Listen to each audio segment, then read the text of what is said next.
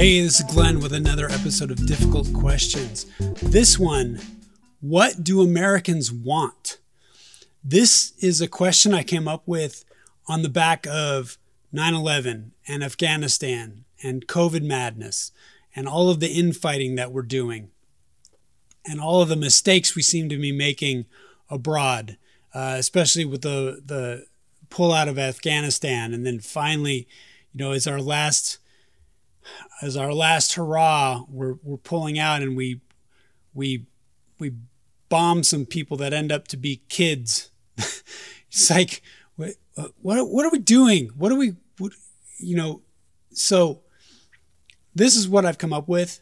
And I think that it's not necessarily true. I don't know. I'm just going through all of what I hear out there, and I want to bounce this off of you, and I want to see what you think.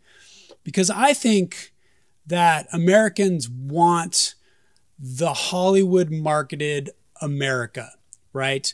We want to be the leader. We want to be the savior. We want to be the good guy. We want to be successful, and we want people to like us. And I think that is an America I don't know that it's a myth. I wasn't alive, but that's the America out of World War II that we hearken back to, that we are the world leader. We are the beacon of democracy. We are great. We are powerful. We're amazing. Everyone wants to be like us, right? And I don't think I'm guessing that was never true, because we did some awful things, now that history shows, to other countries. But I don't know that we were able to hide it, or people were able to not pay attention to it. But now it's become apparent that we're just like every other country. We're not a good guy. We're not a bad guy. We have our own interests. And because we're not the leader anymore, because we built this capitalist machine that gave us a lot of power, that put us in a really good position, but then we started spreading that. And so now everybody has access to that power. And I think everybody has access to information. And so people are doing things globally that we aren't able to control. We talk about this global economy. I think that it's a system that is too big to control. And the United States is in some way, a lot of ways, too big to control. The system is out of control. And the great thing about capitalism was that it gave an answer to what you can't control, right? The market will then control. It's what people want. But then if you just have that, and if you give that away, and if you empower and without control and without question, and it just becomes about money, and it just becomes about success and growth, then you get some really backwards, septic things happening.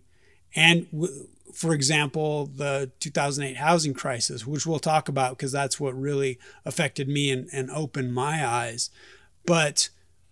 and also made me very specific, right? I mean, my experience is completely specific, so I have very strong ideas about the way things have happened and are going to happen. But I think capitalism has become our dictator.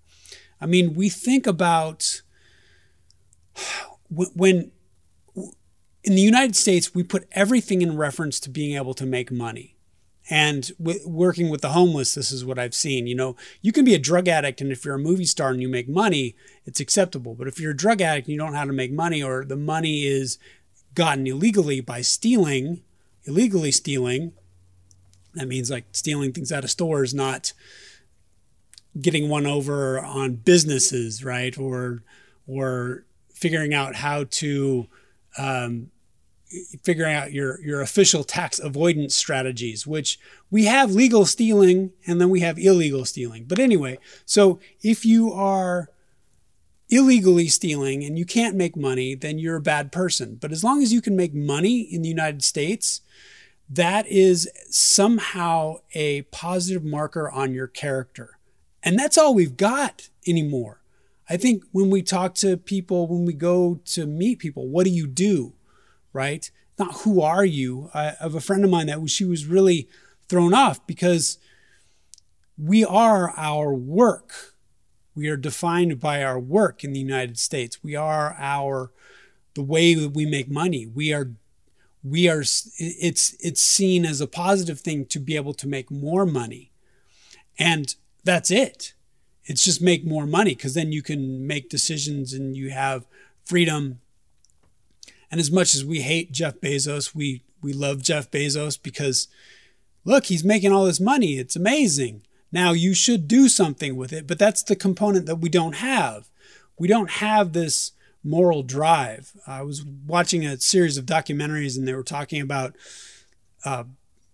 positive freedom versus negative freedom. And the idea that positive freedom is you put a guideline, you put a series of actions in a society's path, and that is the way. It's very much the truth. The truth will set you free, right? Where this is the way, and we see that in a lot of Middle East countries, where it's these kind of moral tenets or these religious tenets. That is the guiding light for people's freedom, right? And it's out of chaos and it's order, and it allows people to prosper. And then there's this idea of negative freedom, which the West has really embraced, is you can't tell me what to do. And it's just, hey, I get to do whatever I want. And as long as I have the means, I can pursue my pleasures or my joys, right?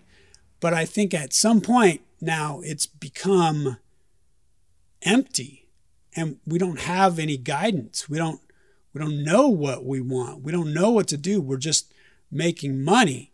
And we also have, through capitalism, the people that can make money have found a way to have people play their game. And they play their game with the promise that they can make money. But really, they want people to play their game so they can make money. And again, this is my experience on the housing crisis and the banks and understanding what happens there. So I'm not in no way a huge socialist or against capitalism. I see difficulties, and I see difficulties that we are leading ourselves down to. And right now, the difficulty is capitalism for capitalism's sake and free market for free market's sake, because that's all we have. That's our dictator. Well, what does that mean? Does you just make as much money as you can? I give talks to high school students from my book, A Degree in Homelessness, Entrepreneurial Skills for Students. And the big thing I say is capitalism doesn't care about you. And it's true, because my work with the homeless, if you can't make money, you're a bad person. So you better figure out how to make money so you can then do things to be a good person too. But if you can't do that one thing, then this country deems you as almost a throwaway human being. So you need to be able to make money because capitalism doesn't care about you. So that's, I think, where we are. And I think that we need to figure out a path out of this. We need to figure out what we actually want. And again, with my background in homelessness, my answer is family and community, because we have a lot of messed up families. We have a lot of non-existent communities that people don't know their own neighbors. And that's a strength, because what is the meaning of life, without getting too existential? But beyond us being stable and secure and wanting our family to prosper and being able to feed our families, what is the meaning? And I think the meaning is these social structures that we desperately want as humans. It's biologically innate in us. And I think we're kind of getting away from that. We don't know what else is out there because capitalism can't offer that to us. And the market can't offer that to us. And about 2008, so I bought a house in 2006, and then I got cut back at work in 2008, and the housing market was going crazy, and I wasn't going to be able to afford my mortgage, but the banks told me that I had to stop paying them before they would even talk to me. And so I realized that they were asking me to make myself vulnerable to homelessness before I could negotiate. And I just thought, wait, the game that I've been taught, being an upright standing citizen, at the time, university professor, owned a house, stable member of society. And then the bank was saying, you lose, you gotta show us that you're failing before we actually will talk to you to try to get you out of this failure. And I just thought, wait, I'm being asked to play a game that I don't fully understand. And when I was watching the movie The Big Short, I lived through everything in that. That was what my life was like. And I just, that was a huge awakening where we have succeeded by asking people to play games that we can succeed at. And I think that spins around to giving us a whole bunch of problems domestically and overseas, because we now have, we have a very strong military, right? We can might makes right, but we're now hitting enemies that don't respond to that because they have nothing anyway. So when you go into Afghanistan and it's this very disparate place that has no leadership, that likes that it has no leadership, and we go in there because a group in Afghanistan attacked our Twin Towers. So we go in there, but Afghanistan as a whole has nothing to do with Al-Qaeda. So now we're in Afghanistan. We're going to rebuild Afghanistan. And Afghanistan says no. The people in Afghanistan say no. Well, we have might makes right for 20 years. We can occupy you, but it's never going to get better. And even with North Korea, South Korea, so I was listening to someone and they were saying that, we still have a military force on the border, the DMZ, to try to make sure that South Korea stays South Korea. And yes, so we can might makes right, but then that we are then committed. And as America, are we the world's police, or are we the world? Are we going to make everybody try to be like us? And I was listening to another theory that said, we didn't get that World War II win out of Afghanistan, and we didn't get it out of Iraq, and we got a lot of mistakes and shame, and the rest of the world was going, you did what? You're torturing people in the name of finding terrorists and then terrorizing people in order to find terrorists. So what are we doing, right? And that came back on us, and so we got egg on our face. We didn't get a win, and some people were saying, so what happened is we didn't get a victory. We didn't get that, we're amazing, release that validation that the Hollywood America is true and valid. So then we started turning that anger and frustration in on ourselves. So I say it's like, a couple that has work problems and they bring their work problems home and they start fighting. So that's kind of the theory that people are at now, that for the past 20 years, we messed up at Iraq. We messed up Afghanistan. We got no clear victories. We got a lot of mess. We got a lot of egg on our face. We got a lot of failings. We're not the indisputable economic power anymore. China has taken its opportunity because it said, oh, you want us to be the world's manufacturer? Okay. So now it's nipping at our heels. And it's not just the Cold War, the Soviets versus Americans, the ideology. It's a global economy and it's all just a mess. So now we are all just a mess, and we bring that mess home, and now we're bringing that mess in on ourselves.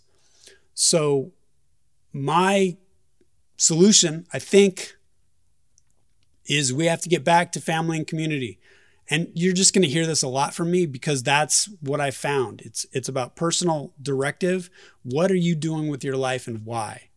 And how can you affect people positively around you? And if you have more resources, maybe your sphere of influence can get broader and broader and broader. But that, for me, brings me purpose. And I think it could bring a lot of other people purpose. Because right now, we're just chasing money. We're chasing money. We're chasing riches. We're chasing the ideal of the Hollywood marketing American dream. What is the American dream? I say challenge the American dream, because that dream is someone else's game. And they have figured out how to make money, and they're taking advantage of us, and they're making us turn in on ourselves. I'm also not a conspiracy theorist, but the people in power are the ones that want to stay in power. The people with money are the ones that want to stay having money. So they have influence. And if we buy into their game, we're going to keep fighting. I think we need to not buy into their game anymore. We have to learn how to create our own games. And we have to get back into some kind of maybe positive freedom. Like, what is that? And that has its own problems, right? Where you have a church guiding your life and then someone takes advantage of that, or some other leadership, or you have a philosophy guiding your life and then you start making mistakes in front of your face because of that larger philosophy. I'm not saying it's the answer. I'm just saying we're all messed up right now, and I don't think we know why, and we need to start looking at ourselves and coming up with those answers. And I think that I also tell students, you can come up with your own truth. You get to come up with your own truth. So what is your truth? What is your guidance? Forget about everyone else and trying to keep up with everyone else. What is your truth? And how can you live that truth? Because I think we are lost in the United States. We are lost and clinging on to an idea that may or may not have been true out of the victory of World War II. And we are just holding on to that for dear life. I'd like to hear your thoughts. Thanks.